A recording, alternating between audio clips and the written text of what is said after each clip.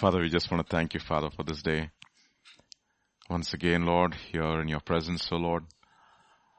Father, even as we devote this time, Father, for the meditation of your word, speak to our hearts. Prepare us, even as we delve into your word, O Lord Jesus. Search us as we sang, as we worshipped. Search us, O Lord. Fill us with your Holy Spirit. Empower us, O Lord, even as we receive your word by faith.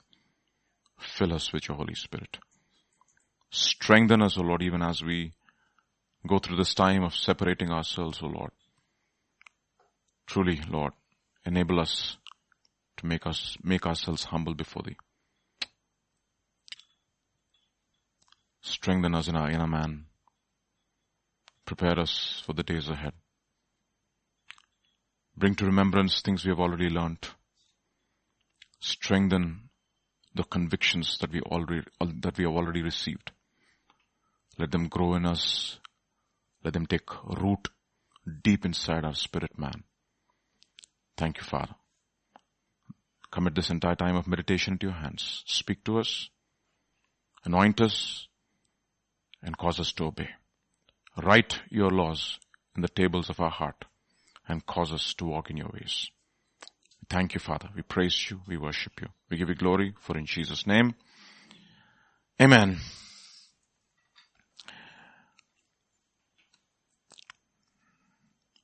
So we've been looking at preparing ourselves for judgment. Looking from 2 Corinthians chapter 5. Therefore, we make it our aim, whether present or absent, to be well-pleasing to him. For we must all appear before the judgment seat. This is what we call as the Bema seat of Christ. And this is not the great white throne of judgment.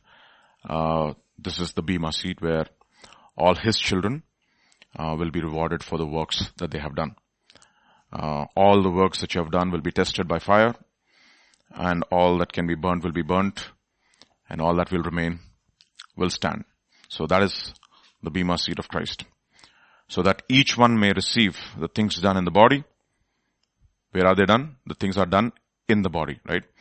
So things done in the body, according to what he has done, whether good or whether bad. So there are only two things, good or bad, righteous or unrighteous, of faith or unbelief. Okay, there are only two options. That is the reason why the Bible says, he who is righteous, let him be righteous still.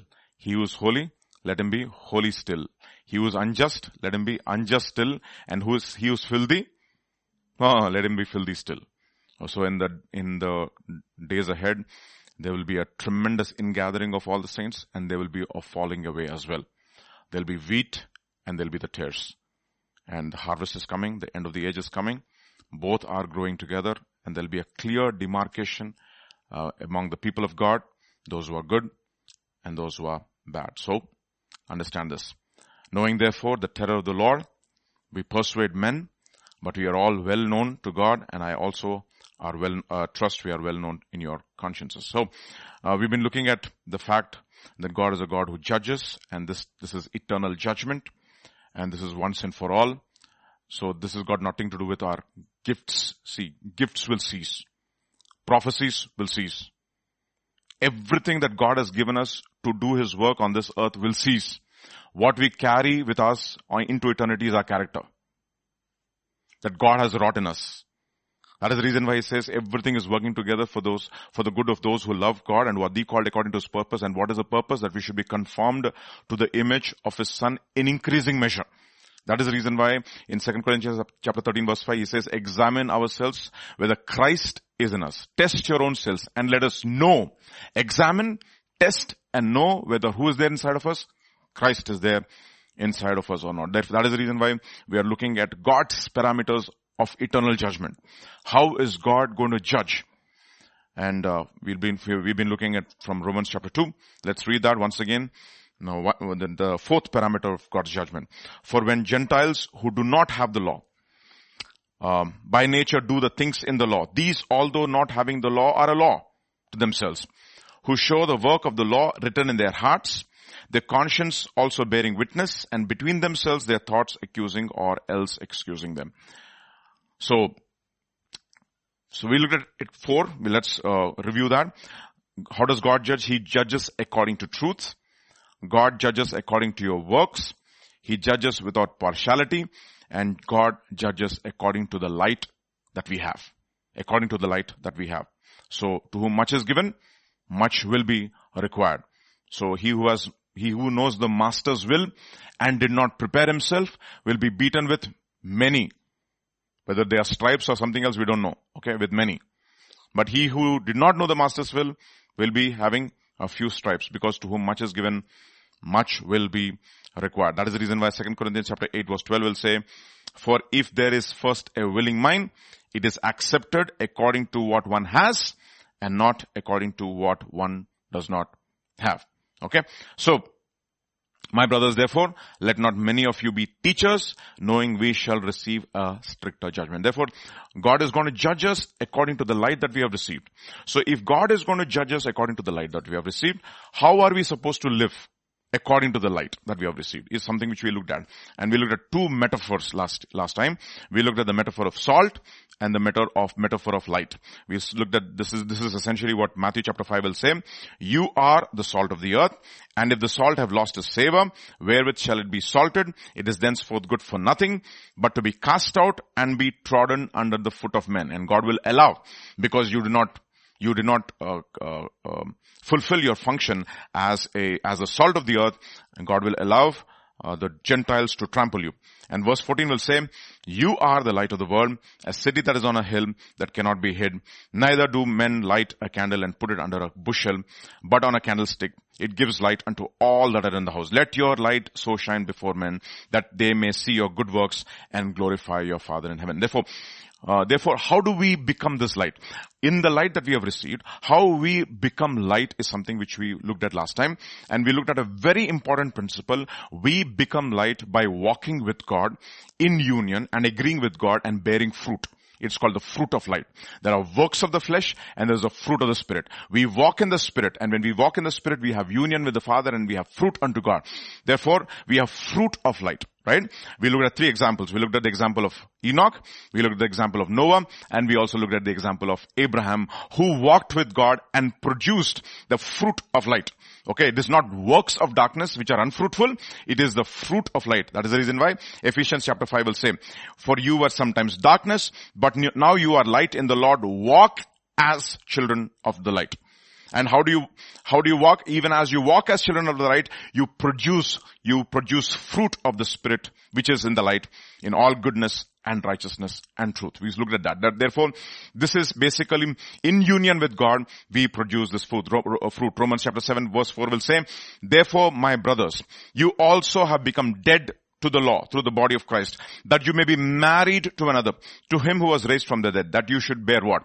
Fruit before God. This is in union with Jesus Christ. Even as we walk with him, we bear this fruit. So we looked at this very important principle last time as to how to walk in the light.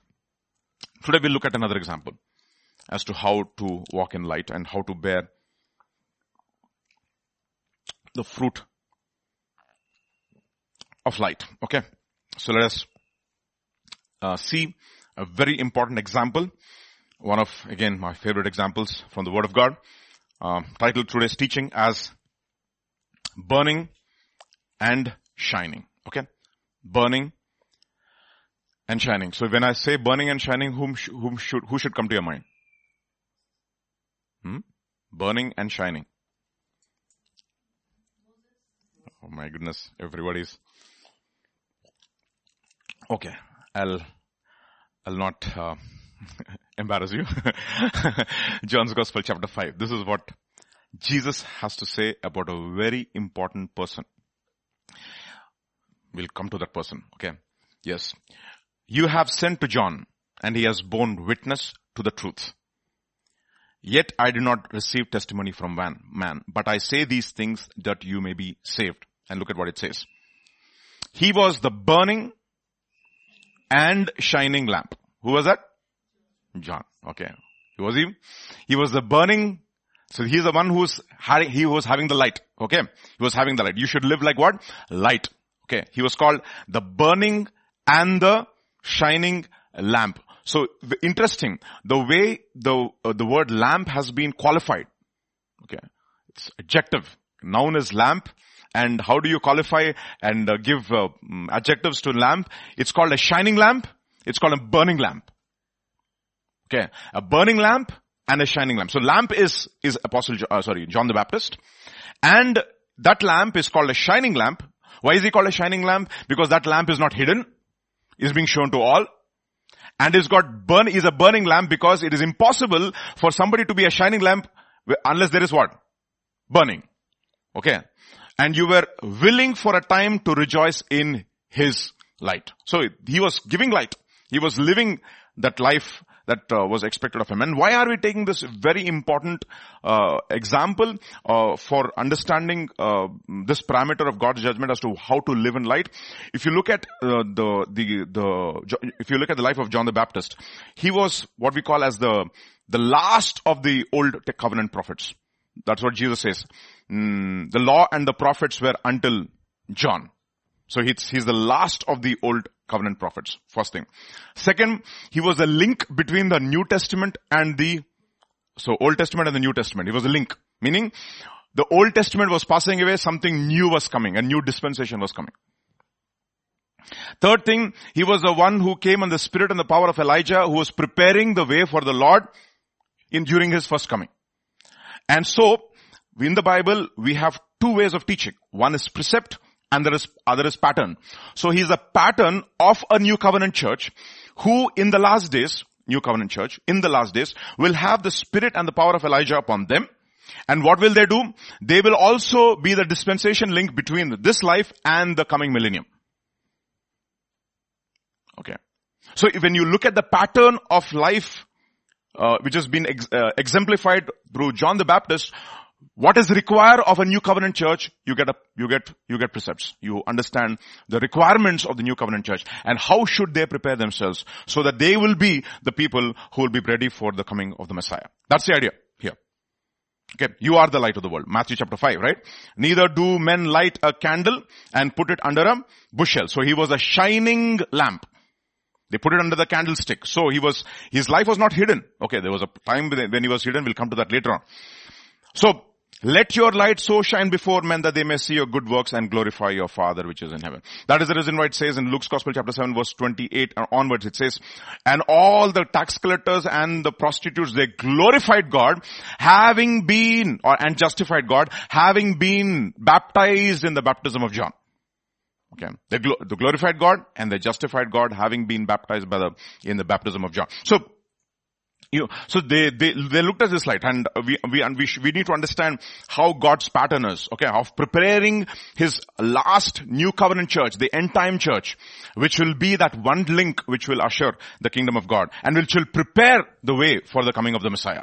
The second coming, of course. Okay? Okay, let's move on. John's Gospel chapter 5. He was a burning lamp and he was a shining lamp. And the shining lamp implies that his light was not hidden. There was a testimony. Okay. And he was a burning lamp. And what does burning imply? Burning implies fuel. So what was a fuel for John the Baptist? Okay. What was a fuel for John the Baptist? Look at what it says in Luke's Gospel chapter 12 verse 35. Let your waist be girded and your lamps be burning. Okay. Let your waist be girded. Gird your loins with truth. And what is the fuel for the lamp to continuously be burning? There are two things which are implied in the word of God. Let's see what those two are, who those two are. Revelation chapter 4 verse 5. And from the throne proceeded lightnings, thunderings and voices.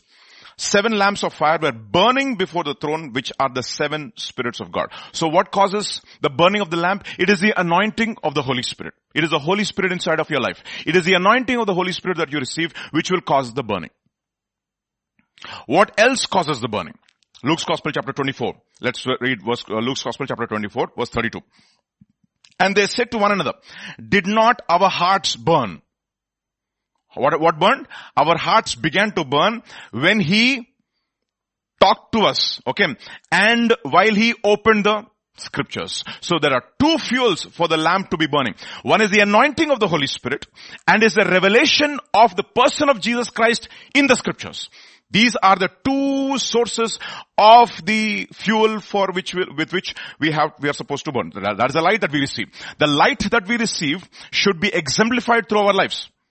Okay. The light that we received should be exemplified through our lives. Remember the vision of the olive trees, myrtle trees, that who has?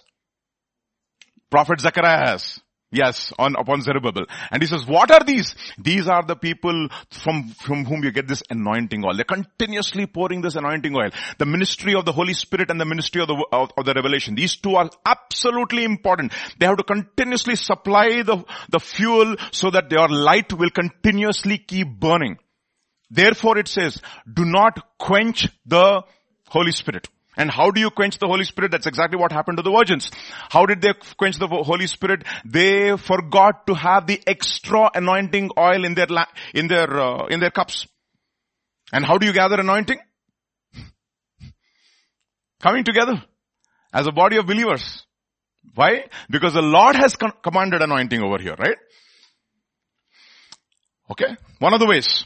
And you keep on asking God to fill you with the Holy Spirit. Therefore, there are two important pillars. One is the Holy Spirit, which is coming into your life, and the other is the anointed word. These two things will be the fuel with which you have to burn. And those things are just not for your knowledge. They are some things which God will give you as fuel, and then you are supposed to burn.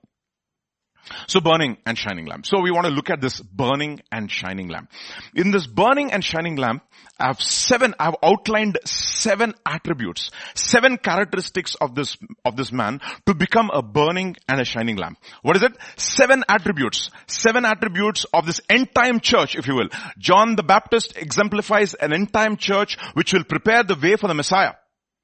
And what are these 7 attributes of this end time church and the individual bodies of this constituents of this end time church, so that they will be ready for the preparation ready and prepare the way for the coming of the Messiah. 7 attributes. The first attribute, there is a vision. What is that? There is a vision. Second, there is a preparation. What is that? Preparation. Third, there is a living word that you receive. Fourth, there is a witness. Fifth, there is a revelation. Sixth, there is fruit. Seventh, there is persecution. Okay. Perfect end time church. Okay. What is there first? There is a vision. Okay. For this end time church, there should be a vision. Corresponding to the vision, there is a preparation. Corresponding to the preparation and the vision, you receive the living word to prepare you. And corresponding to that, there is a witness. And corresponding to that witness, there is a revelation through your ministry of the Son of God. We'll come to that. There is fruit in your life. Fruit of the Spirit and also fruit that you produce in making disciples in your life. And 7, there is persecution. All these things are absolutely important. Only this church, which has gone through these 7 processes, will be a church which will be of the caliber of John the Baptist, which will be the burning and shining lamp preparing the way for the Messiah to come. So, understand this? So first thing, let us look at each of these attributes, spend a few minutes on each of these attributes and prepare ourselves as well. First thing, there is a vision. There is a vision. And who gave the vision? Jesus himself, God himself gave the vision, and that is prophesied through his own father Zechariah prophesies. Look at what he says in Luke's Gospel chapter 1, verse 76 onwards. And you, child, will be called the prophet of the highest. For you will go before the face of the Lord to prepare his ways, to give knowledge of salvation to his people by the remission of their sins. So, you see, what is happening in John the Baptist will have to happen through the end time church as well.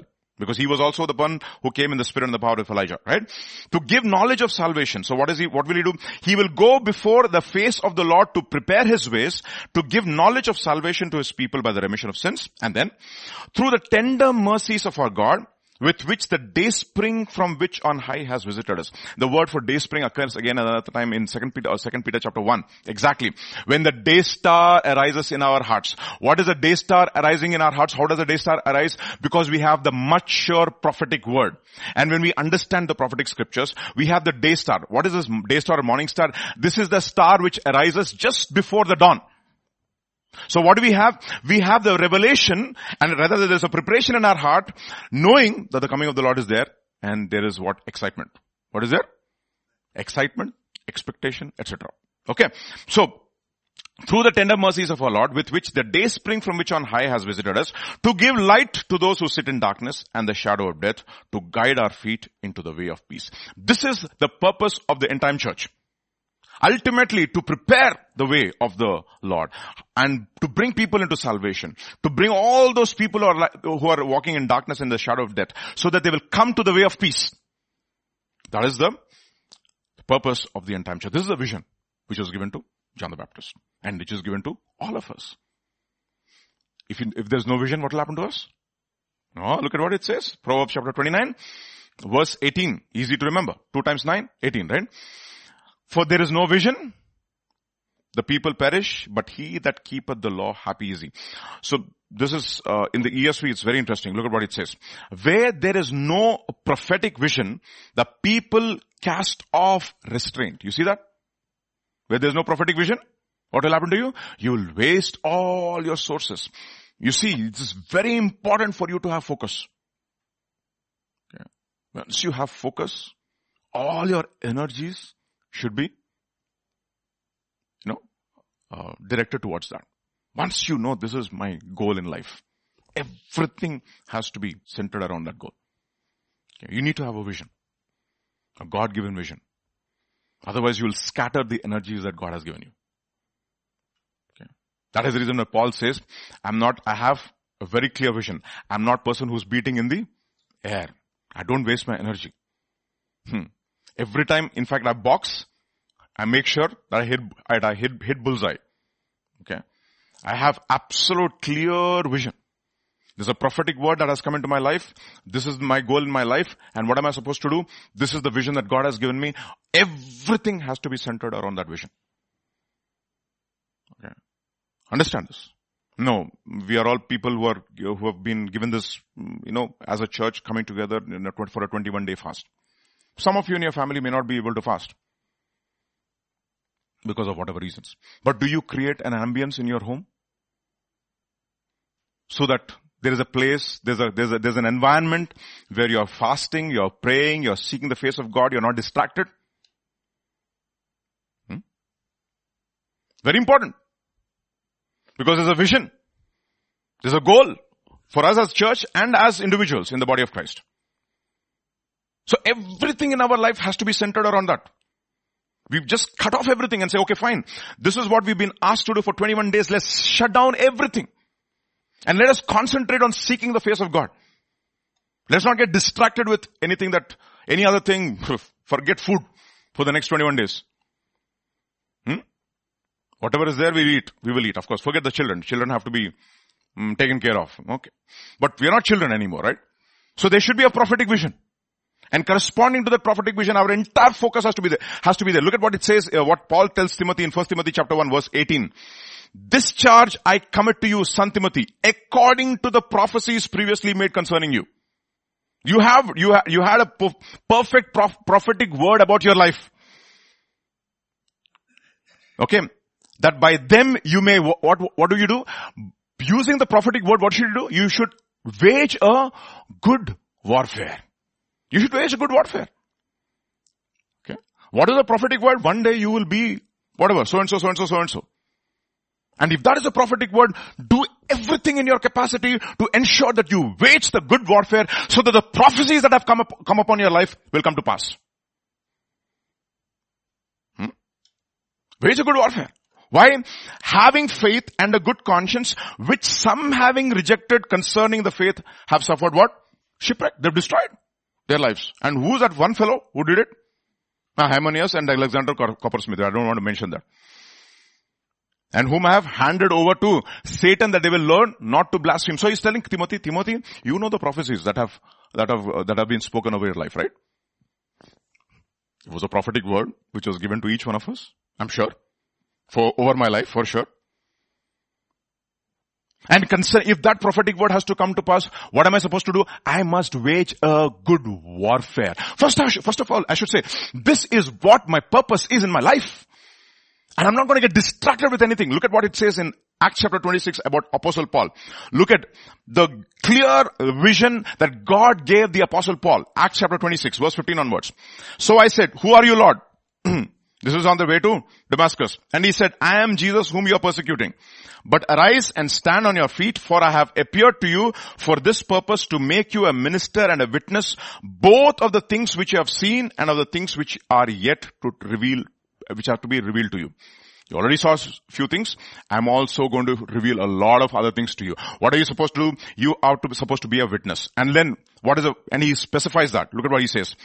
I will deliver you from the Jewish people as well as from the Gentiles, and I will send you to the Gentiles to open their eyes, to turn them from darkness to light, from the power of Satan to power of God, that they may receive the forgiveness of sins and an inheritance among those who are being sanctified by faith in me. So there was a fivefold ministry that was given to Apostle Paul.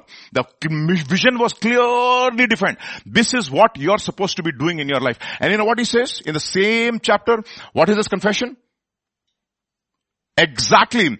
Therefore, King Agrippa, I have not been disobedient to that heavenly vision, but declared first to those in Damascus and in Jerusalem and throughout all the region of Judea, then to the Gentiles, that they should repent and turn to God and do works befitting repentance. So he said, I received a vision for my life. Okay. Each of us have received a vision for your life. First of all, do you have a goal? Do you have an aim? Paul had an aim. This is our aim. We make it our aim, whether present or absent, to be what? Well pleasing to him, because we must all, you know what the word for appear is? Completely revealed as we are before God. Doodh ka doodh, pani ka pani. There's a vision. There's a purpose. Okay. Don't get distracted from it. Do everything in your capacity to ensure that vision in my life, I'm going to fulfill it. Otherwise, we know what's going to happen? Somebody else will run away with your crowns. Okay. Someday, somebody will run away with your crowns. Don't be those people who will only enter into eternity with all their works burnt. You see, you lost vision. Lot was one guy who lost his vision. Okay.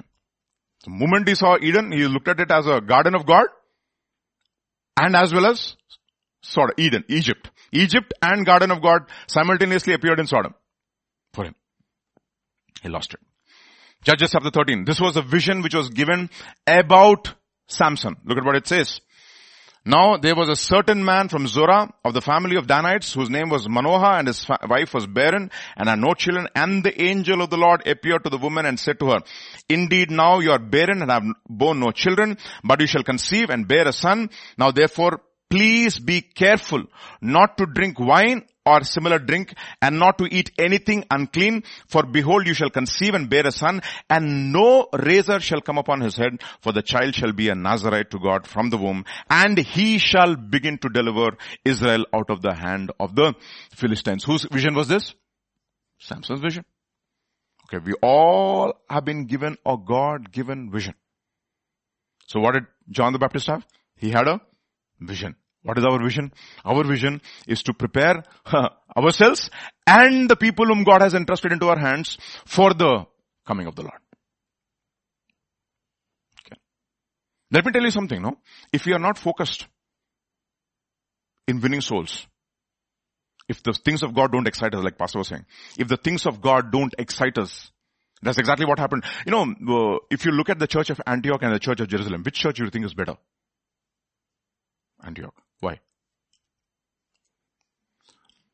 They were people who were mission-centric.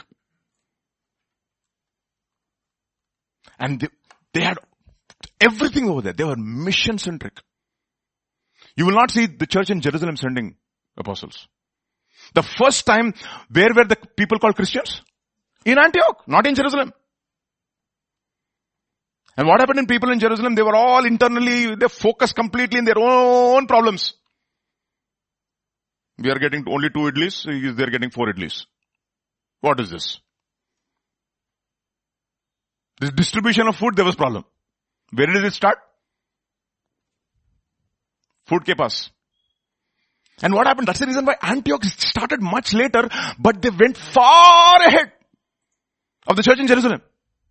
Why? Because they became focused with the things of what God was focused in. What was the purpose of God? That He should go into all the world and make what? Disciples of all nations.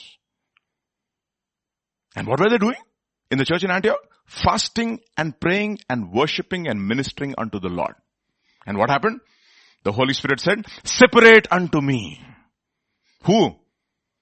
Paul and Barnabas. Are they what? A junior pastor or much lower minister? No. The best in your lot. For the purposes of ministry. So that I can send them as apostles into the mission field. See? What is happening? There was a vision. What was the vision? Go into all the world and make disciples of all nations, baptizing, teaching them to observe all that I have commanded. Baptizing them in the name of the Father and the Son and the Holy Spirit. And behold, I am with you always. Why should God be with us always? If our purpose is, if in this life only we have hope in Christ Jesus, of all the people we are the most pitiable, miserable, etc. So that is the reason why the vision is very important. We cannot get internally focused and say, oh, this is not there in my life. What is the whole purpose of fasting? The whole purpose of fasting that we humble ourselves and Lord, quicken me. I think Lou Engle made a very powerful statement. He says, fasting is by which you prepare yourself a platform for the revelations of God to land in. What should happen? Fasting is by which you prepare yourself as a platform for the revelations of God to land in. Okay. Otherwise, there are other platforms also you can prepare. You know why they asked them to remove the ornaments, etc., from their ears, etc. You know why? Because those are platforms for the evil spirits to land. So prepare yourself as a platform so the revelations, so the vision of God can come into your life. For the revelations of God to come into your life. We cannot be internally focused. Oh, my problem. We'll keep on becoming internally focused. That's exactly what happened to the church in Jerusalem. They became internally focused and the church in Antioch went much ahead of them. Understand this. So there's a vision. And what is the vision? Go into all the world and make disciples. And what is the vision of our church? Prepare a people, teach the believers, strengthen them, equip them, so that they can go into the mission field and equip others as well. That is the reason why it says in 2 Timothy chapter 2, the things that you have heard from me, what should you do? Entrust it into faithful men who are able to teach others also. Okay. Entrust. So the first thing we need to have is a vision. And corresponding to the vision, what should we have? Second stage. There is a preparation. What is the preparation? Let us see. What is the preparation? Preparation mein pura, the problem is where? In the vision is great, but the preparation is a problem, right? In Luke's Gospel chapter 1 verse 80, this is the preparation for the guy who had the vision. So the child grew and became strong in the, okay, we are talking about the strength in the spirit, not the strength in the body. Okay. And he was in the deserts till the day of his manifestation to Israel. This is what we call as of a life which was hidden. There was a time of separation. Preparation without separation is useless. Okay. For example, you are preparing for an exam. You are having nice television running on one side. And you are trying to study for your exam. Is it possible? Chandra, is it possible? So what should you do first? Thank you very much. You switch off the television first. That means what are you supposed to do? You have to separate and then prepare. Separate and prepare. Preparation without separation is useless. So therefore, the whole purpose, this is a spiritual vision. So where do you need strength? In the spirit. That is the reason why Paul tells in Romans chapter 1, he says, whom I serve my God, how? In the spirit. The strength is the strength of the spirit. Okay, Proverbs chapter 18 verse 14, if I'm saying, I think 18:14, if I'm right. Proverbs 18:14. It says, even if you have a sick body, but if you have a strong spirit, you can sustain it. Right? Somebody can see if you have it. 18:14 of Proverbs.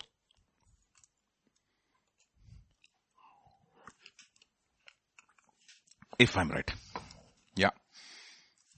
I think I'm right. The spirit of a man will sustain him in sickness. Who can bear a broken spirit? Okay. In other words, if you have a broken spirit and a strong body, useless. But even if you have not a very strong body, but if you have a strong spirit. So it's the entire objective is to make you strong in the spirit.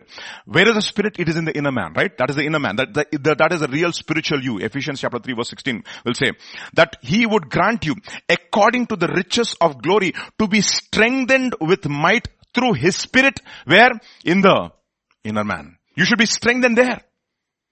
In the inner man. Okay. Outwardly we may be perishing, but what is happening to the internal man? It is becoming stronger and stronger. Look at what it says in 2 Corinthians chapter 4, verse 16. Therefore, we do not lose heart, even though our outward man is perishing, yet our inward man is being what? Renewed day by day. Renewed meaning what? It's growing in strength day by day.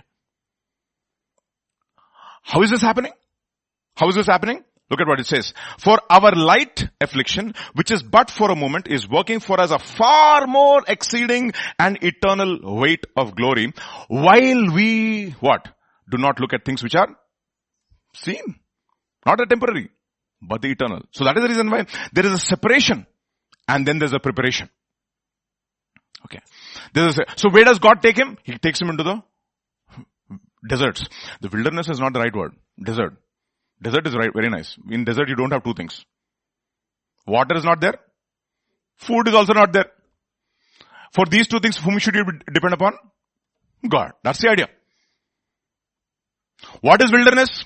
Where a person is absolutely abandoned himself on the sustenance from God.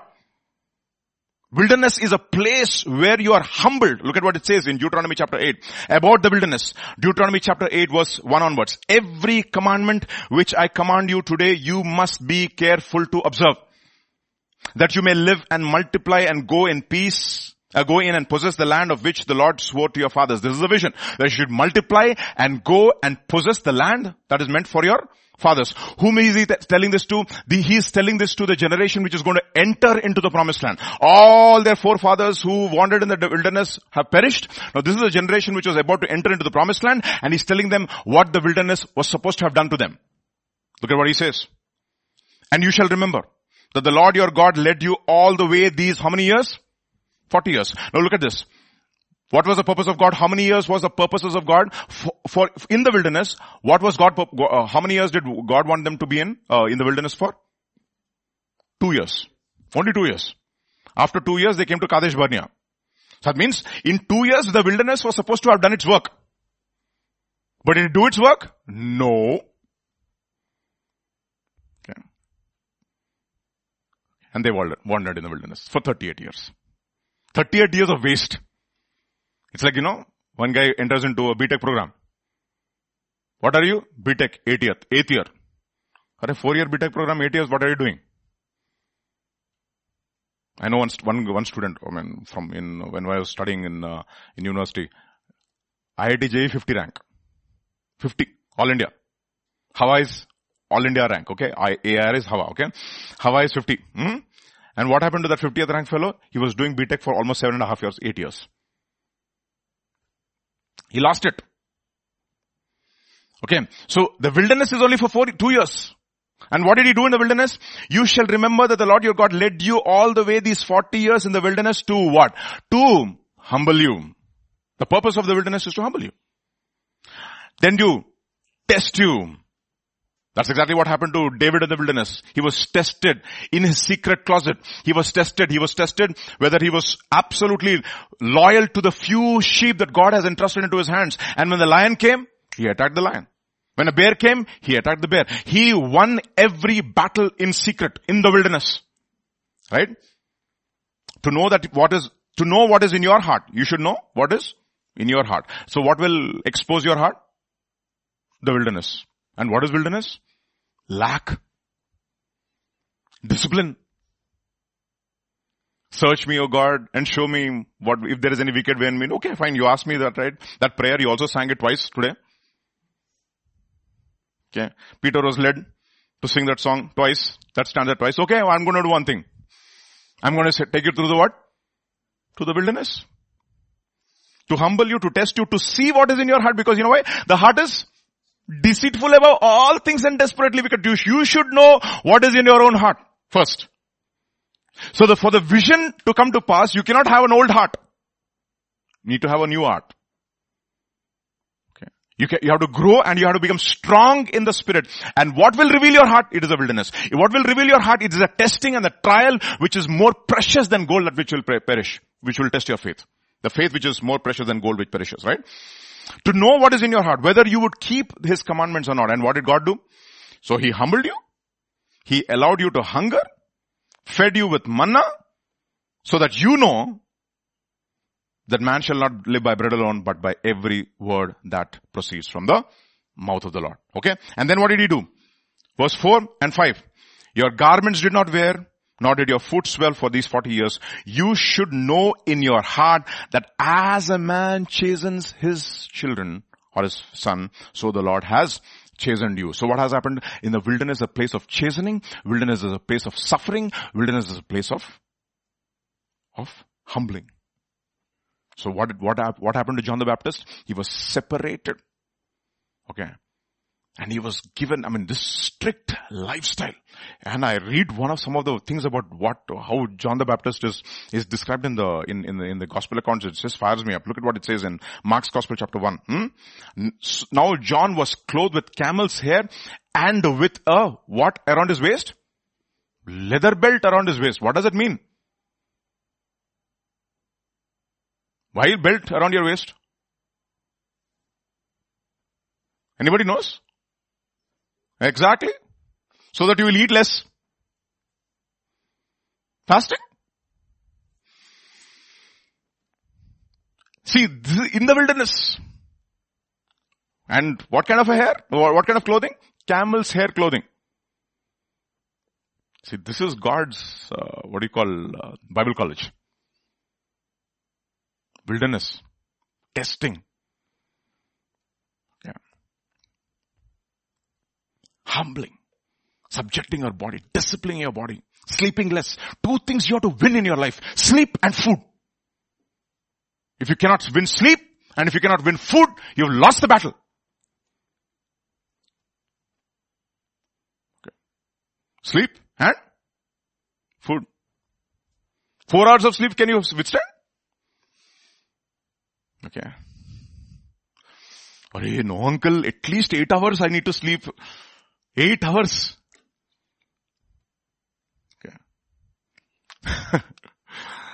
Understand? See, even in life, if you want to succeed, if you sleep for 8 hours, you will never succeed. I had examples in the secular field. My boss, he used to work in the morning till 3 in the morning. 3 to 4 in the morning he used to work. Every day. Every day. I don't know his schedule now. Every day till 3. He was already a professor. He already had hundreds of publications under him. He already graduated several students, master students, several PhD students. What more do you want? In the lab. Yeah. Fighting sleep. And every time he used to fall asleep, he used to go and, wash his face, brush his teeth, come back and work. These are the people who won over their sleep. For what things? For temporal things. For what things? Temporal things. Ask my boss, sir, do you watch movies? No. Do you know the latest web series? No. Nothing. So when my director called me and he said, Vijay, why is that you're leaving this and going somewhere? You can do both. You can also do research and I said, sir, if I can't be like my boss Madhav sir, I don't want to be in this field. I can't put my legs in both boats. It's impossible. 100% this or 100% that. Okay. Okay.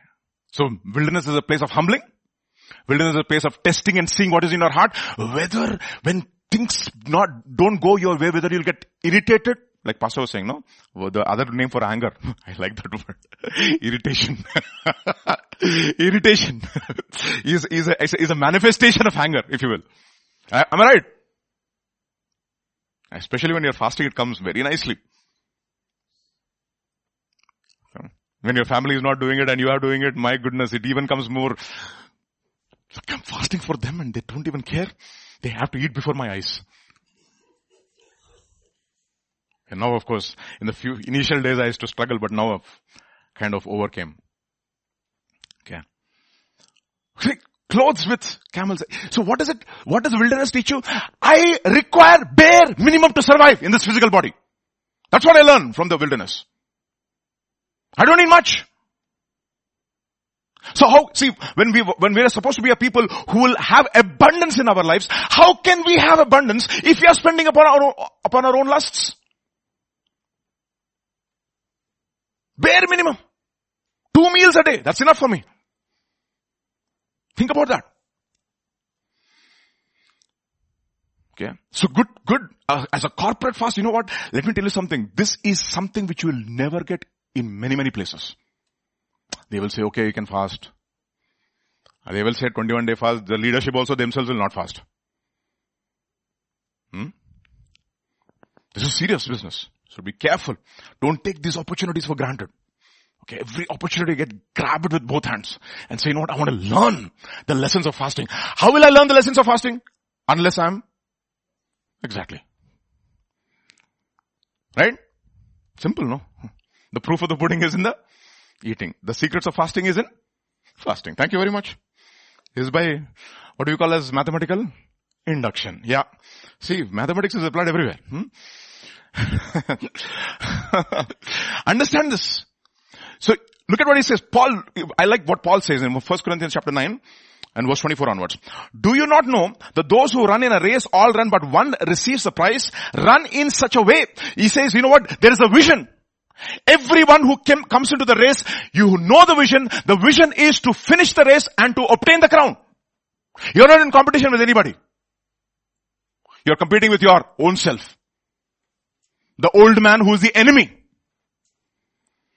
And everyone who competes for the prize is what? Is temperate. How do you learn temperance? By fasting.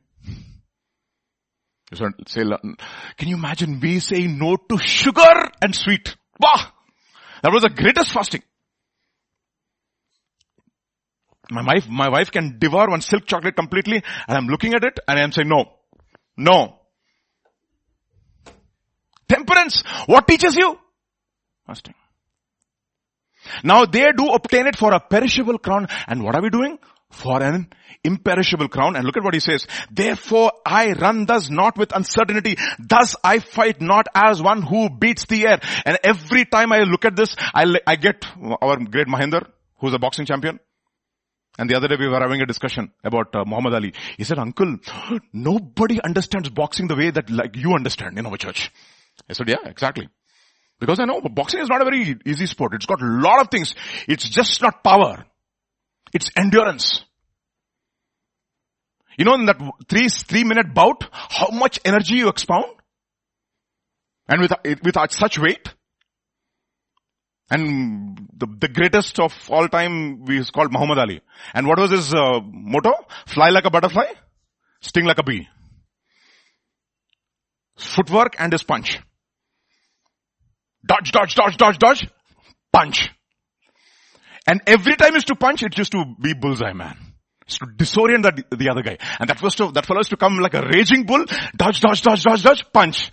And once he knows that his opponent is lost it, he has lost his stamina, he goes for the kill and he pulverizes him into submission.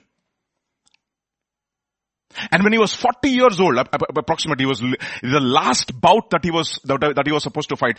He was, training himself to be, for the fight. You know what he was doing? He was running and running. He used to run about 5 miles in a day. And after he ran 5 miles, he was saying, one more mile, one more mile, one more mile. And his body was screeching, saying, Ali, stop, Ali, just leave your body alone. And you know what he was saying, telling his mind? If I don't sign off as a winner, my life is not worth it. This is my last bout. I have to sign off as a winner. And he ran that extra mile. Muhammad Ali. What was he doing? Verse 27. I discipline my body and bring it to subjection. When you say discipline the body, it's a not very intense words. I will show you more intense language. The intense language is in KJV. Look at what it says in 1 Corinthians chapter 9 verse 20. I keep, my body is under me. It's like this. Yeshi rendu ottala. Adi point. That is what pulverizing your own body. Put that fellow under you. I keep under my body. And I make it my slave. Why? Lest by any means when I have preached to others, I myself should be a castaway. Meaning what? I have this incredible vision. There are two parts of this vision. There is a vision that God gave me, that this is a vision, this is a purpose for your life. You have to preach the gospel, and there is an internal vision too for my own life. The crowns that I have to gain because of the character that is wrought in me. Both these races, my personal race and the ministry that God has entrusted into my hands. Both these have to be a winner. And what do I do with my body? I say, it's like this, no? You're literally, in Telugu it's very interesting. Balatkaramto. You know what balatkaram is, right? Violently subjugating your body under you. Submitting it under you. Very intense words. I don't want to go to the actual word that is used because you might get offended. Keep under my body. Make it a slave. Because this fellow, he will dictate certain things into your life. You know that? And fasting will reveal all the dictation. Come to that point where he said, you are my slave. Okay. Keep under my body and make it my slave. Matthew chapter 11. As they departed, Jesus began to say to the multitudes concerning John, what did you go into the wilderness to see? What? A reed shaken with the wind. Did you see a man over there? You saw a frail creature, but do you think that you can move him? Do you think how strong he is? How uncompromising he is? Can you make him, can he be sold for anything? Can he be bought with money? Can he be bought with pleasure? Can he be bought with anything? Absolutely not. He's uncompromising. You know what? The wilderness has wrought a work in his life. It's wrought what we call as unshakable character. There's a vision. There's a preparation. And what is the wilderness that God has put you under? Thank God for that. If God has given you a lot, deny yourself. Young people, let me tell you something. This is very, very clear, very, very important that you discipline yourself right from the time that you're young. Okay? So that when you're old, it becomes a habit. What did you go out to see? A man clothed in soft garments? No. Indeed, those who wear soft clothing are in king's houses. But what did you go out to see? A prophet? Yes, I say more than a prophet. For this is he of whom it is written, etc. So what is he saying? He's saying, do you see this man? This is a testimony of Jesus about John the Baptist. A man who can easily be shaken, who can be easily bought. Character has been wrought. He cannot be bought. He cannot be purchased. That is the reason why, if you looked at, I think, Numbers chapter 32, if I'm right, where Pastor was talking about discouraging your brothers. How do you discourage your brothers? Reubenites, Gadites, half the tribe of Manasseh. What did they do? Grass is very nice here.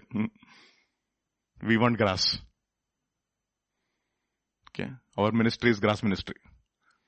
Okay. We will settle down here. Let them go. You know what? Immediately Moses said, you do this, you will discourage the hearts of your brothers. Don't get comfortable. Don't get comfortable. All right. There's a vision. There's a separation. And this doesn't, even Apostle Paul had to go through this, right? Look at what it says in Galatians chapter 1. But when it pleased God, who separated me from my mother's womb and called me through his grace to reveal his son in me, that I might preach him among the Gentiles, I did not immediately confer with what? Flesh and blood. Okay. Receive the vision. Nor did I go up to Jerusalem to those who were apostles before me, but I went to where? Arabia, etc. Why did I go to Arabia? In the wilderness.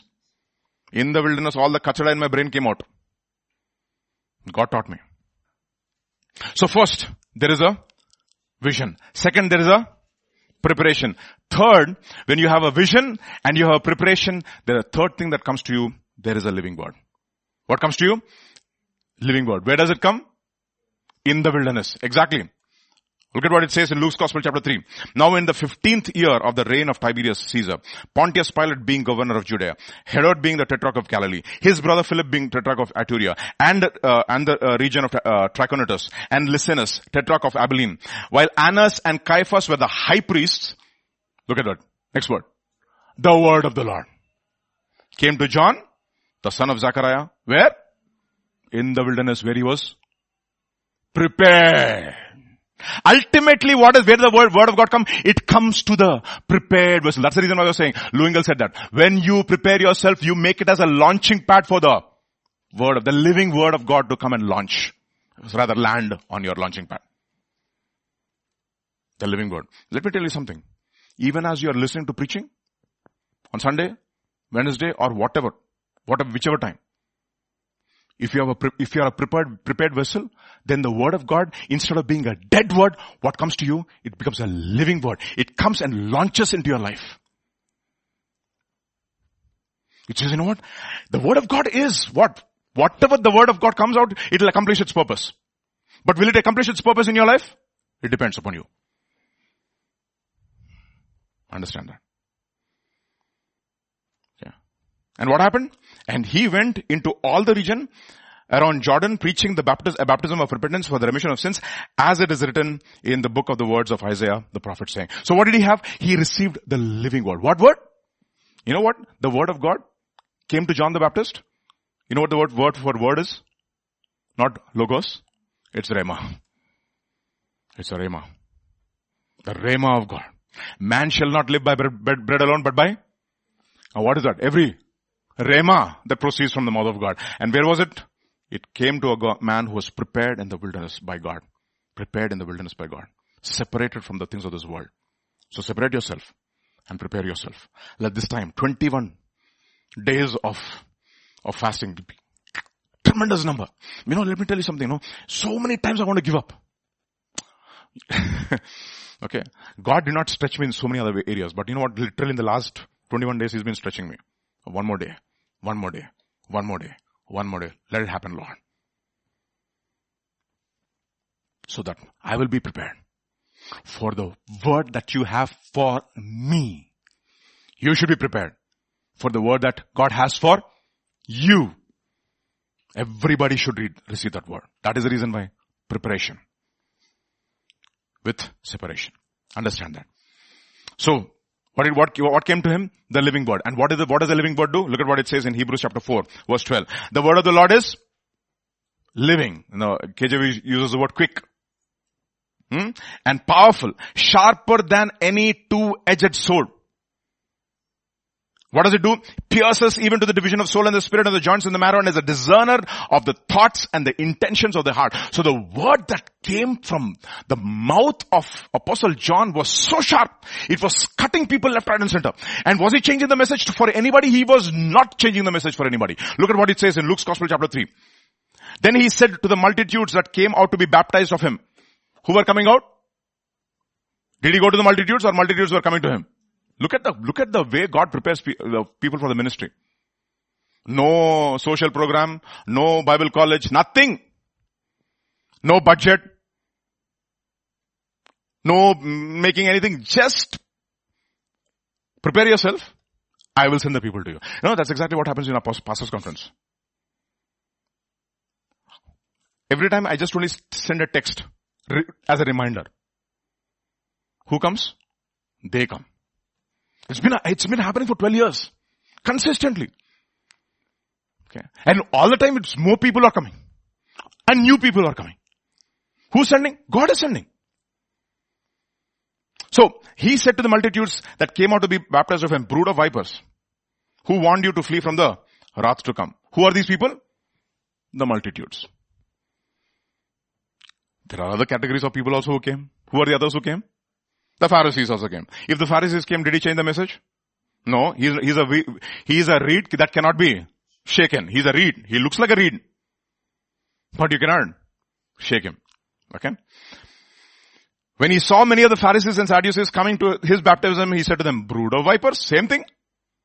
Message has not changed. Multitudes are also brood of vipers. Pharisees and Sadducees are also brood of vipers. He didn't call the Pharisees and Sadducees brood of vipers and the multitudes servants of God. No. He called them all brood of vipers. Because we are all brood of vipers. Okay, the word for brood is very interesting. The genome of the snake. Brood means the genome. We have the DNA of the snake inside of us. It's a humbling thing, no? And viper, you know what a viper is, right? The most poisonous bird. Sorry, no, a snake, not a bird. Okay, snake. Okay. How many of you like reptiles? What does God compare us to? Reptiles. What we hate, God also says you are just like that. So every time you see a viper, it should remind you of God's assessment about you. Brood of vipers. And how vipers, have you seen the brood of vipers? When a viper lays its eggs, it doesn't lay one egg. It lays eggs. And when all of them hatch, you should see that sight. I know. Exactly. They're all intertwingle like this and they're moving on each other. And when you look at that sight, you'll say, oh, it's so nice and so cute. You will never say. You know what? God is looking at this organized set of people coming in one line to them, coming in one straight line and standing before John the Baptist. He said, hey, you brood of vipers. In the spirit, you are this. Brood. And what did he have? He had the word of God. It's the anointed word which cuts. Which cuts. Either it offends you or convicts you. Salty. You know what salt is, right? When the salty water comes and touches your wound, it's not pleasant. Okay. That's what he says. Adding salt to injury. Fuel to fire, etc. What does it mean? It burns and he had a cutting word. But there was love behind it. There was preparation behind it. So I think about 30 years of preparation in the wilderness. Right from the time he was a child. If he was right from the time as a child in the wilderness, who was along with him in the wilderness? Zechariah and Elizabeth, both were them along with him in the wilderness.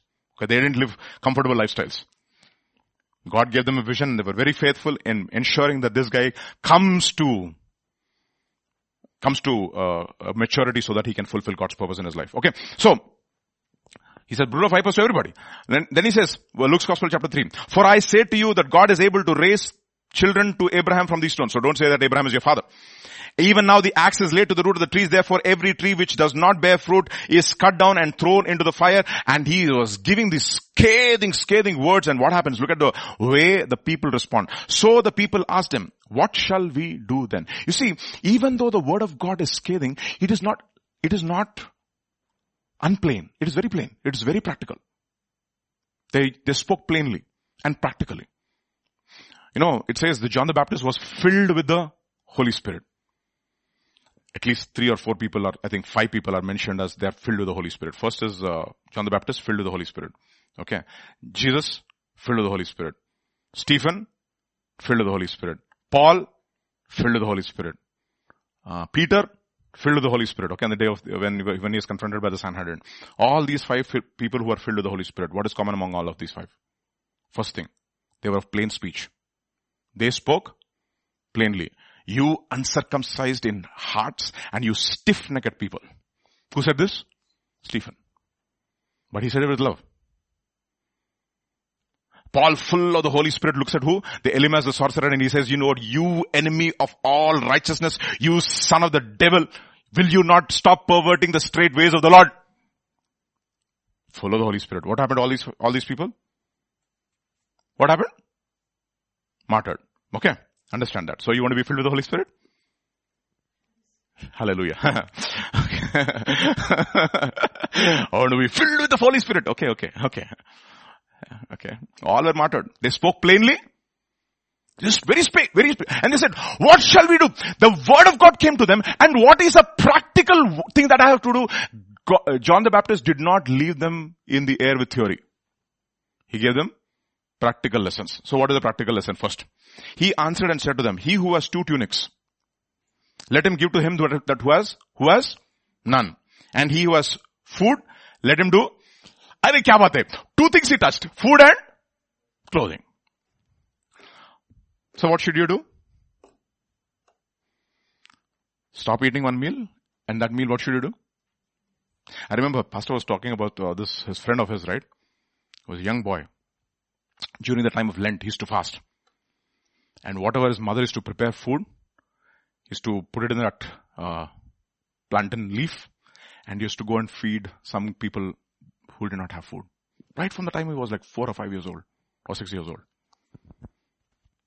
Think about that. Practical. Yes, right. In other words, he's saying, don't concentrate on what should we eat and what should we drink. And where. Don't concentrate. Because what shall we eat? What shall we drink? What shall we wear? Who are thinking like this? The Gentiles are thinking. If you are thinking like this, what are you? You can call yourself born again, spirit filled Gentile. Born again, spirit filled Gentile. Exactly. Hallelujah. Born again, spirit filled Gentile. That was awesome. See that? 2 tunics and food. First he says practical. In other words, stop thinking about yourself. Think about others. Don't be focused in your own life. Practical. People like it. See, prophecies. Many of the prophecies are actually charismatic soothsayer. Fortune telling only. And what is the prophecy that Apostle Paul received? The great sufferings that you are going to share. Did you ever get that kind of a prophecy, Sammy? I remember when I was coming back from Chennai. This was in 2010. There was one man of God. I don't know. I don't want to judge anybody. Okay. He was in the other seat next to me. He was also from Africa. Okay. And he looked at me and said, you're a Christian? Let me pray for you. By this time next year, Lord bless him, take him to another country, etc. I said, Baba, I already came back from Canada. I don't want to go there. You see?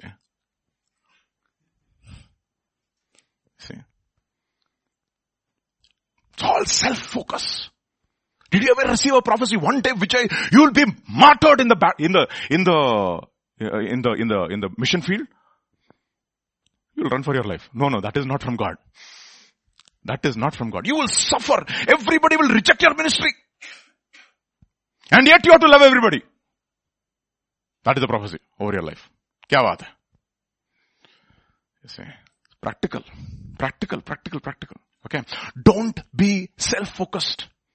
21 days. Forget about everything. Let me tell you honestly, now I'm able to concentrate more, sleep less. You see, there's a direct connotation and a connection between food and sleep. Practically, empirically proven. In the last, how many days? No, 2 days, what? 10th day of our fasting? Close to? Yeah. Yeah, 11th day. 11th day of our fasting. Practically proven that if you eat less, you will sleep less. Thank you very much. See, direct proportionality. Not inverse proportion. Okay. Eat more. Sleep more. And eat more protein. 12 hours. You're like a lion. Because protein takes a lot of time. That fellow is very busy. His stomach says, please Vijay, don't give me any other work. I have a lot of work to do. So many animals fighting inside, not outside. Okay. Understand this. Okay. Understand this. So, don't be self-focused, he's saying. And look at what he says. Next one. These are words which are coming from this guy. Then the tax collectors also came. Okay. Tax collectors, I know your problem, you fellows. You are people who are unscrupulous in the matters of money. You're covetous, you fellows. Your problem is covetousness. So it's very, very practical. What shall we do? How shall we bring forth fruit of repentance? I know your heart. Covetousness is ruling your heart. Collect no more than what is appointed for you. Practical. Practical. Be honest. In the matters of money, be honest. Right, Sammy? Absolutely. Because Sammy prepares our what do you call, balance sheet, and I tell Sammy, if there is anything, please let me know. Don't be, say, how should I tell this to pastor? Tell me, this is not there, this is not right, so that I'm sure that I'm clear. I'm able to explain to you at least. That is what we call as audit, no? Okay. If I can't answer Sammy, can I answer God? Can you imagine? Right? Think about that, okay? And he said, collect no more than what is it mean. Honest in the matters of money. Don't be self-focused. Don't let covetousness rule your heart. So think about this. No, generally during Christmas time, what is it? Eating.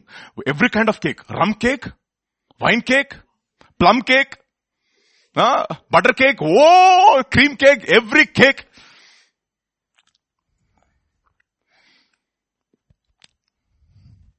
It's like, remember what the prophecy in Ezekiel?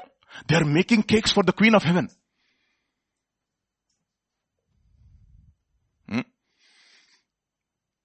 You can give the cake to others, but you don't eat. Okay, cake for others is okay. Cake for you, dangerous. Okay. Collect no. And then comes the soldiers. No, what we call as Rakshaka Bhatta, police officers. What is their problem? Right. Look at what he says. Likewise the soldiers asked them, saying, what shall we do? So he said to them, do not intimidate anyone. Accuse falsely. Third, be content with your salary. Very difficult, no? To tell this to a police officer. Can you shake this man? Reed that cannot be shaken.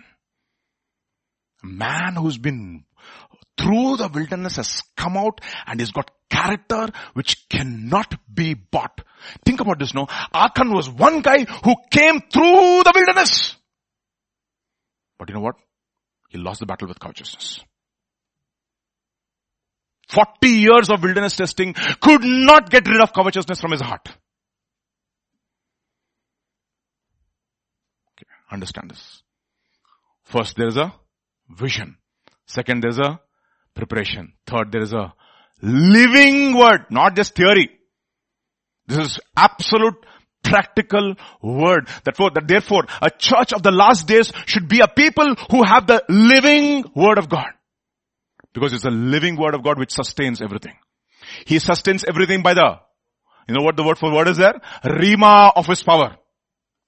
The word of his power. He sustains everything by the word of his power. And if you want everything to be sustained in your life, there is only one source. It is the living word of God. Living word of God. So there's a vision, preparation, living word. Fourth, there is a witness. Okay. Your credentials will be asked. What is your credential, Baba? Look at John the Baptist. I like it. It's powerful, no? Look at what he says. Now, the people who did not receive his word, who are they? The Pharisees and the Sadducees.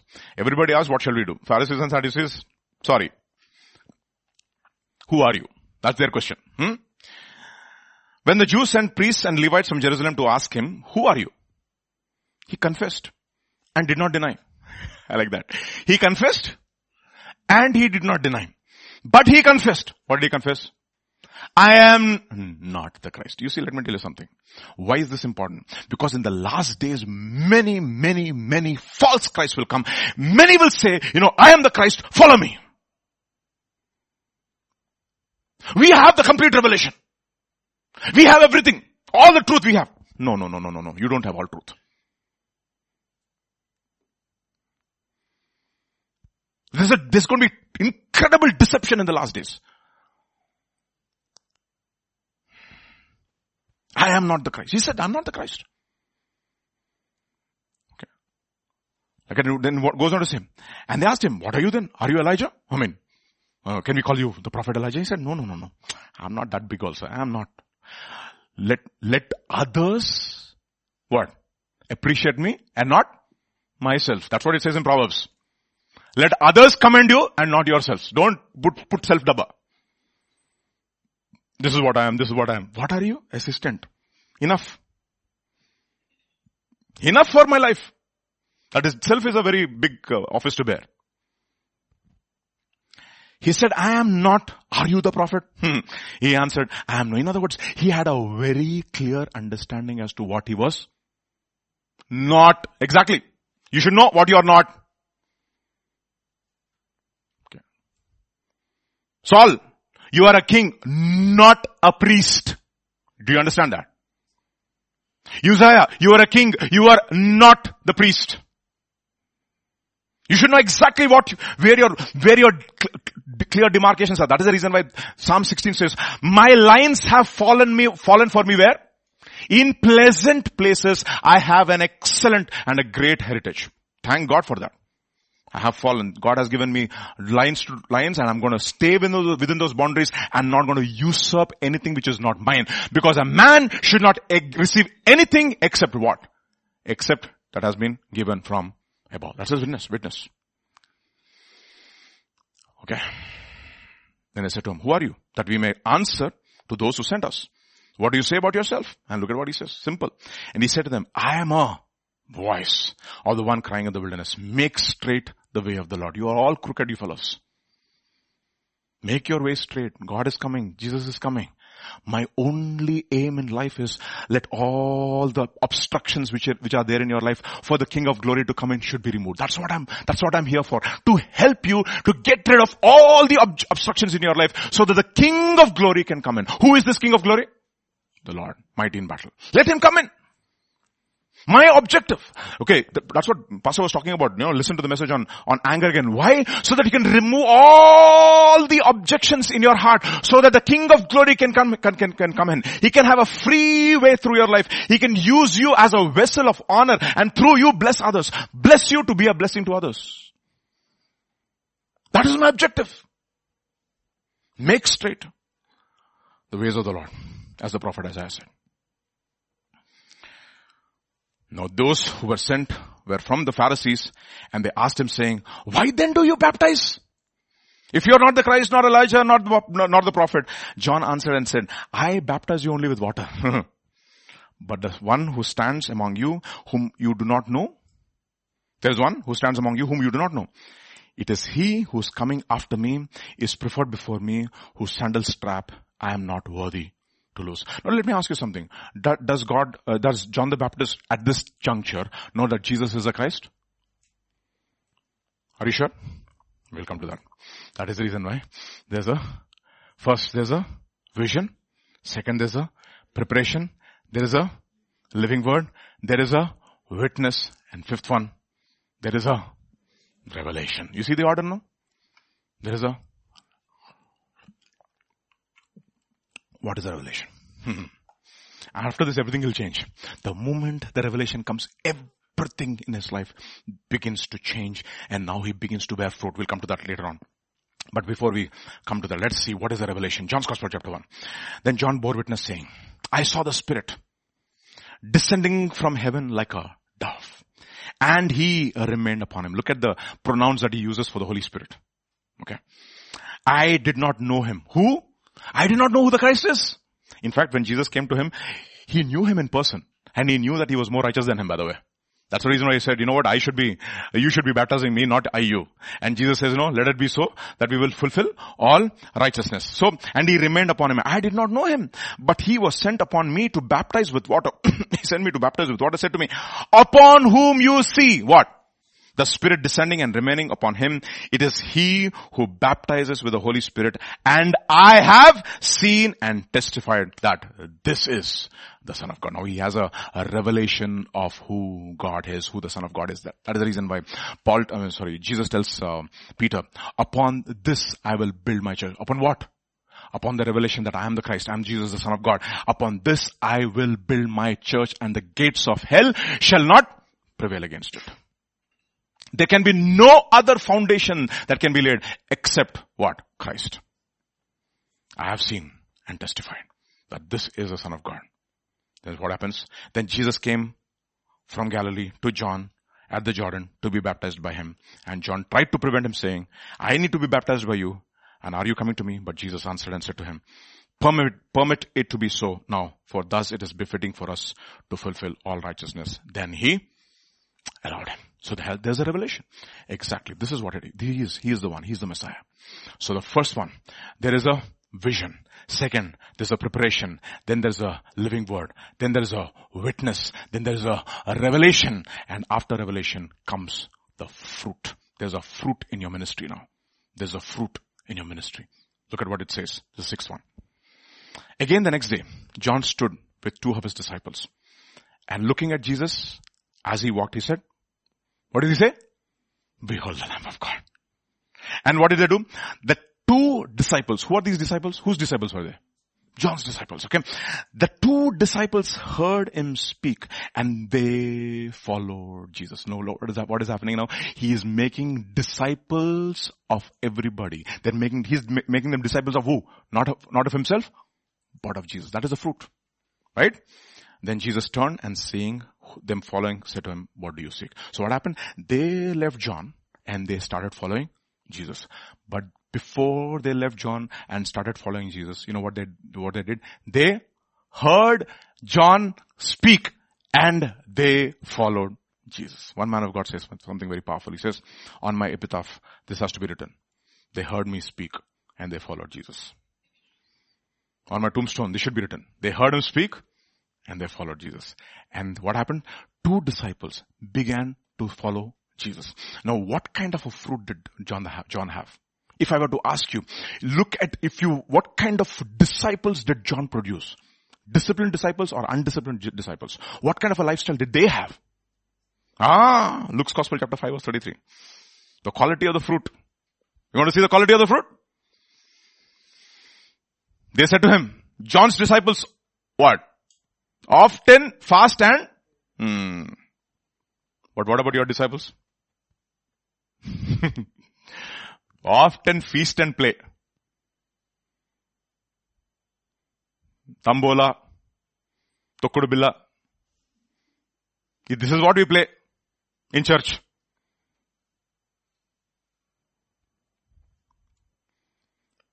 Okay. What do we call it? We call it Harvest Festival. And what is there in Harvest Festival? Tambola. Pyramids. Okay. What kind of a fruit did he produce?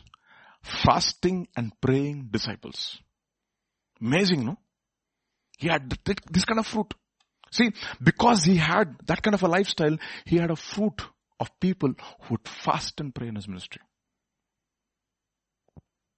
And they left Jesus, and Jesus didn't have to really work upon them, no? Fasting and prayer was common in their life.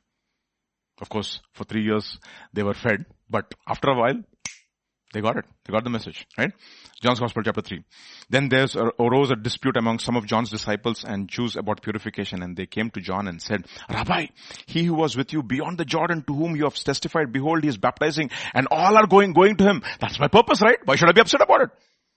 John answered and said, a man can receive nothing unless it has been given to him from heaven. You yourselves bear me witness that I said, I am not the Christ, but I have been sent before him. So what did they do?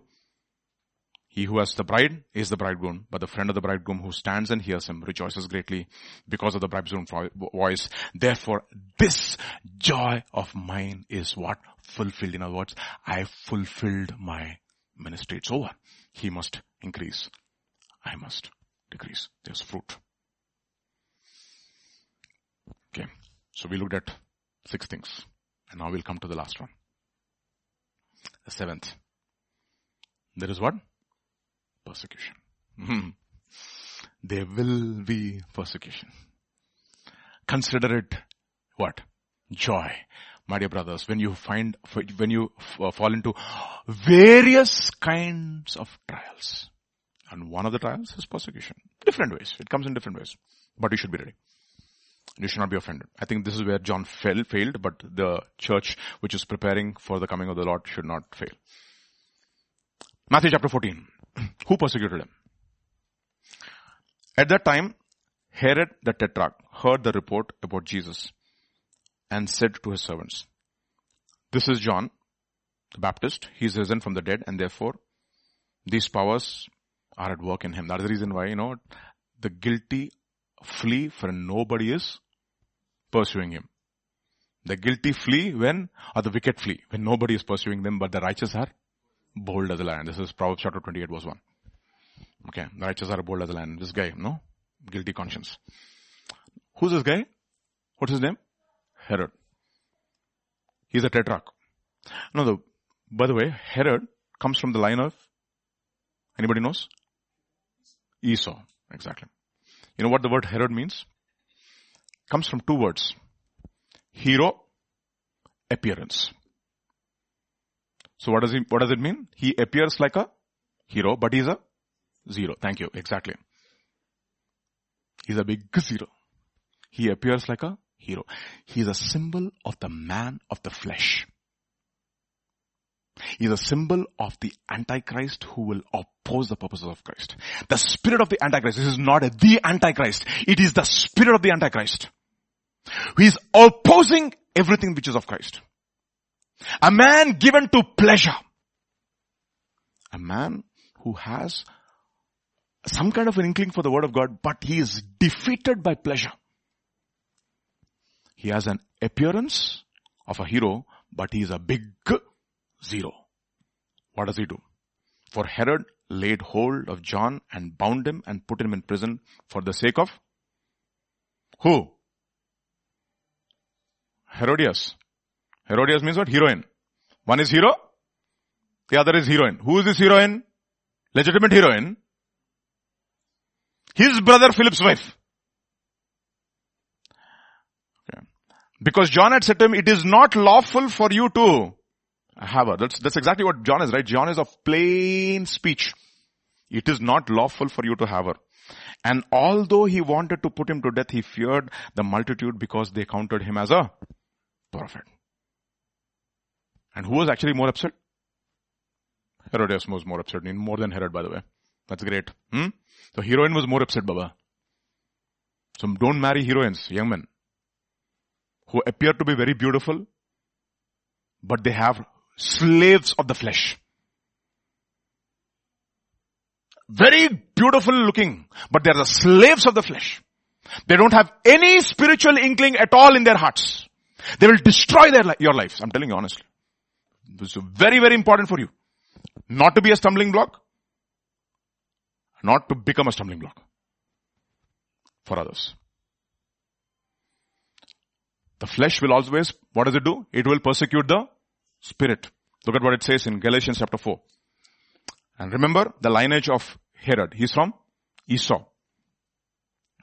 What does Hebrews call Esau? I know. Hebrews calls him something. The book of Hebrews, the writer of Hebrews calls Esau somebody. Profane and a fornicator. Now, what is the essence of fornication? We'll come to that, okay? What is the quintessence of fornication? Who can be labeled as a fornicator? Not the person who's just merely marrying. Let me come to that. Okay, we'll come to that. Galatians chapter 4, verse 28. Now we brothers, as Isaac was, are children of the promise. But as he who was born according to the flesh, what did he do? Persecuted him who was born according to the spirit. Even so it is now. So let me tell you honestly something. You need to expect this. People of the flesh will persecute you if you are of the spirit. But it depends upon how you respond. So how did Jesus ask us to respond? Rejoice and be exceedingly glad. Blessed are you if you are persecuted for righteousness sake, for yours is the kingdom of heaven. Okay, for yours is the kingdom of heaven. The kingdom of heaven is yours. So you have to expect this. So, who's persecuting? The man of the flesh. And what is the essence of fornication? Look at what it says in Hebrews chapter 12. The essence of fornication. Verse 14. Pursue peace with all people and holiness, without which no one will see God. Looking carefully, lest anyone fall short of the grace of God. Don't fall short of the grace of God. Okay. Why? God resists the proud and he gives grace to the humble. Lest any root of bitterness springs up, causing trouble. The word for bitterness, the exact Hebrew word is mara, from which we get the word rebellion. Bitterness, poison, wormwood, okay, unforgiveness. If you want to fall short of the grace of God, so this is describing the man of the flesh. What is this man of the flesh? He will fall short of the grace of God because he's a person who is bitter. Okay. And he defiles. Many get defiled. And he says, lest there be any fornicator or profane person like what? Esau. And what is the essence of fornication? Who for one morsel of food, what did he do? Sold his birthright. That means he despised his birthright. He despised the spiritual things for the flesh. Was he a fornicator? Hardly. He married other women, but he was not a fornicator. But what is in the sight of God? What is he? He is a fornicator. You know why? Because he despised the spiritual things for the things of the flesh. Whenever you despise the spiritual things for the things of the flesh, what are you? A fornicator and a profane person. When you give more value to the things of the flesh than the things of the spirit. When you give more value to the temporal than to the eternal. Okay. Understand? Temporary. What is that? Can you imagine? I am about to die. Because a man, he could not control his hunger. Could not control his hunger. Let me ask you something. Many of you are fasting. Can you work when you're fasting? Yes, you can. Can you play when you're fasting? Yes, you can. Can you hunt when you're fasting? Yes, you can.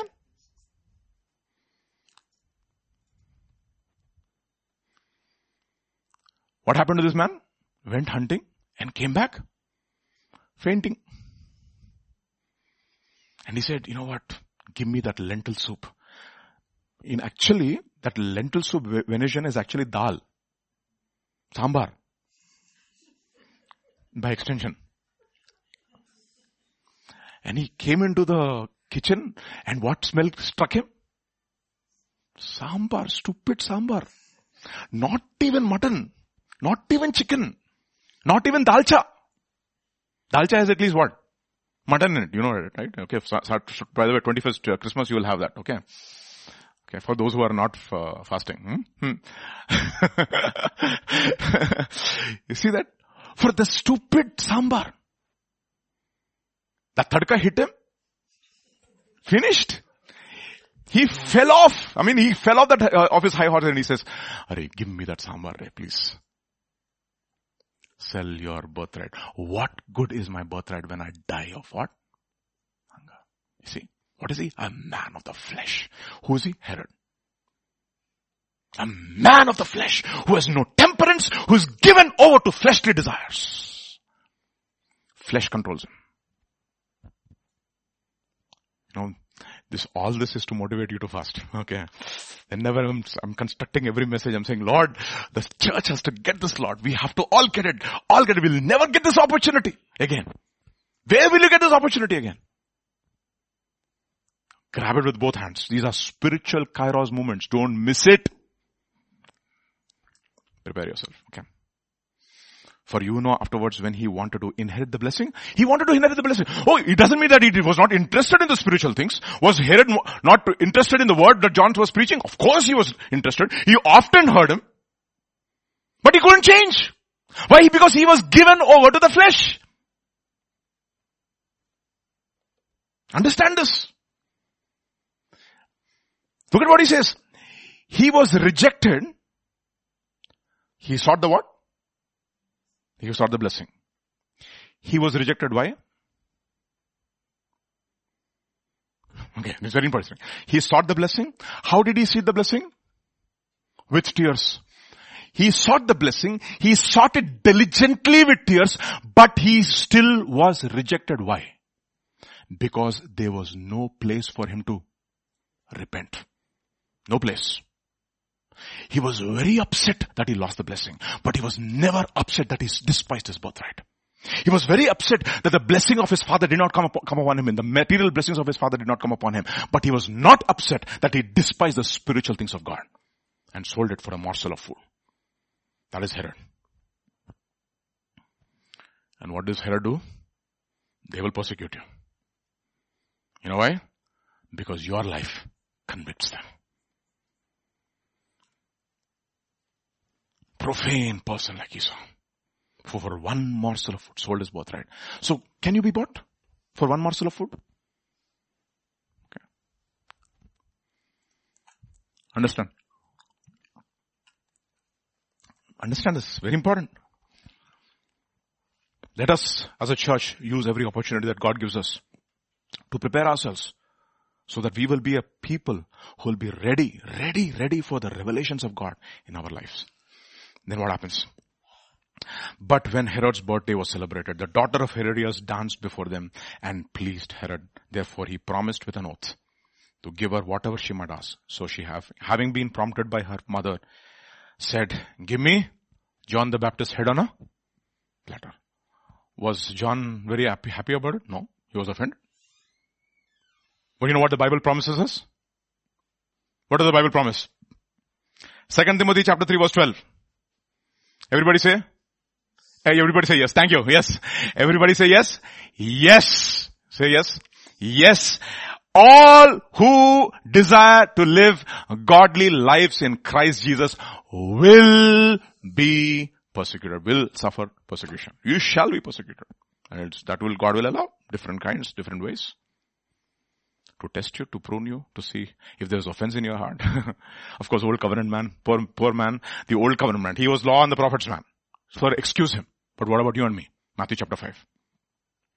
Blessed are those who are persecuted for righteousness' sake, for theirs is the kingdom of heaven. Now look at this. Look at this. You know why? Because laws are coming even in our own country, by the way. You know, the latest news from what happened in Karnataka. They already passed the anti-conversion bill. Almost by Tuesday, if I'm right, it's going to be on the floor. Lawmakers. Blessed are you when they revile you and persecute you and say all kinds of evil against you falsely for my name's sake. What should you do? Rejoice and be exceedingly glad, for great is your reward in heaven. So they persecuted the prophets before you. Okay. What is he called? He's going to be the prophet of the highest. And what is the essence of prophecy?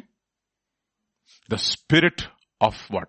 Prophecy is the testimony of Jesus, is the spirit of prophecy. The testimony of Jesus is a spirit of prophecy. And what did they do? They overcame him by the blood of the Lamb and by the word of the testimony. And they did not love their lives until the death. That is how you shine, like a bright and a burning and a shining lamp. Be ready. Okay, it's not going to be easy. Okay. Not going to be easy. You will be persecuted. You will be called all kinds of names. The people in your own house will be your own enemies, it says. Bible says that. Be very careful. Understand this. It's not going to be easy. Be prepared. Be prepared for persecution. Rejoice and be exceedingly glad, for great is your reward in heaven. So, how do you become a burning and shining lamp? First, what is there? There is a vision. Okay. God has given us a vision. Then there is a preparation. Then there is a living word. There is a witness.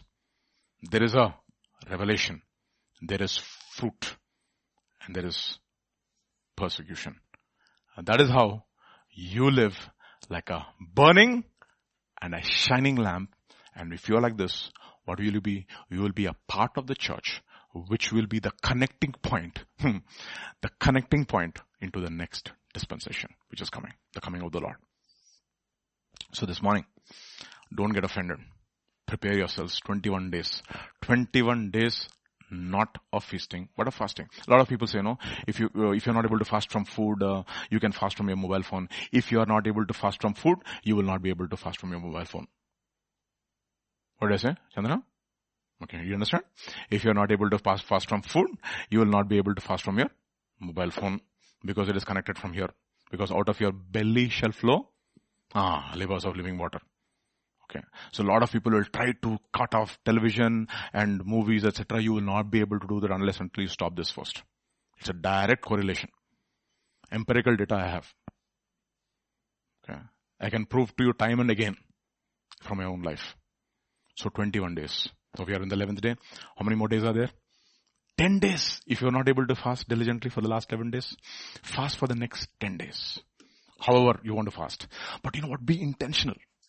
Don't just say, you know what, okay, don't choose the easy way out. What is the least, what is the most comfortable fast for me? Don't choose that. That is not intentional. That is all fooling God and fooling yourself. God will not be fooled, you will be fooled. Be intentional.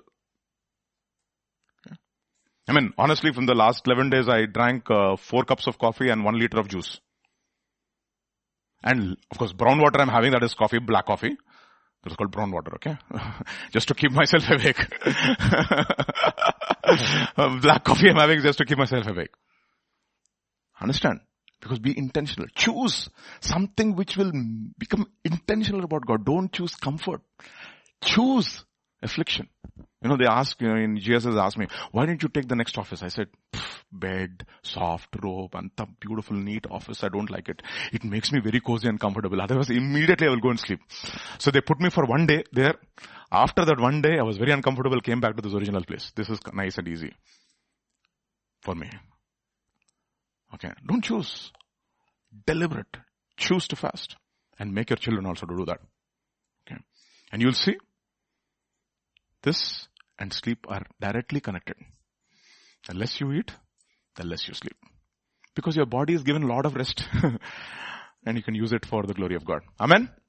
Seek God intentionally. 21 days. Lot is at stake. If you have a believing heart. That guy said no. Came to Jesus. If you can do anything, please heal my. If it is possible for you to do anything, please heal my son. If it is possible for you to believe. And all things are possible for those who believe. And the disciples asked, why couldn't we not cast him out? Because you do not have faith. But if you want to get this kind of faith, what should you do? Fasting and prayer. Okay. Then you will get this kind of faith. Okay. There's a price to be paid. Given an opportunity, why don't you use it? Okay. Okay, it's freely given. Freely. Okay. It'll less on in your wallet also, you will spend very little. Okay. Amen. Let's pray. Father God, we just want to thank you. You showed us a lot how to be a burning and a shining lamp. We have been given a vision. And Lord, in order for that vision to come to fruition, Lord, there is a preparation. And many of us despise that preparation. But the very thing that you have prepared for us is a blessing we don't realize. And I pray, Father, we will not be like Esther, who will get softened by the comforts of the palace. When this incredible attack upon all your people all around the world, the Esthers, which is supposed to be the church, which has got the authority and the power to influence the king, let that church not become softened by pleasure and lose its vision. But let the words of Mordecai come to heart.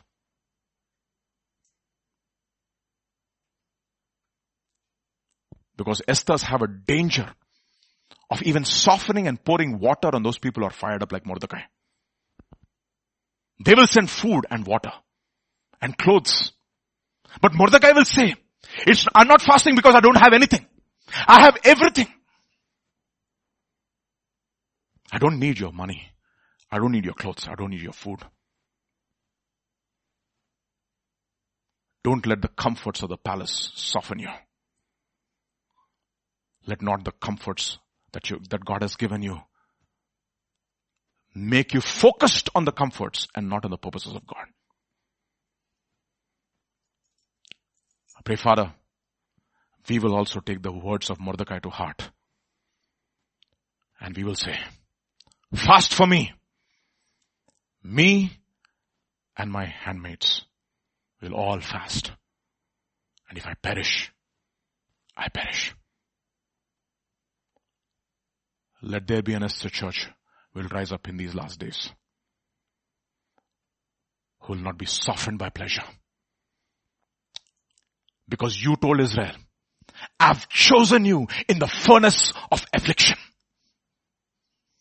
In the furnace of affliction.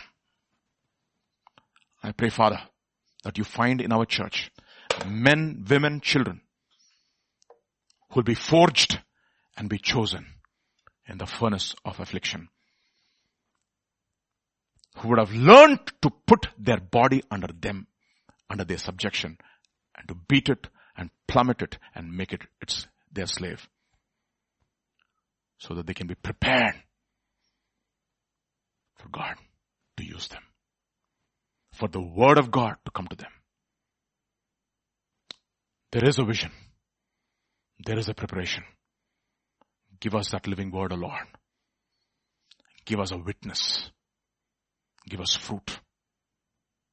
And Lord, enable us to be prepared for the worst times.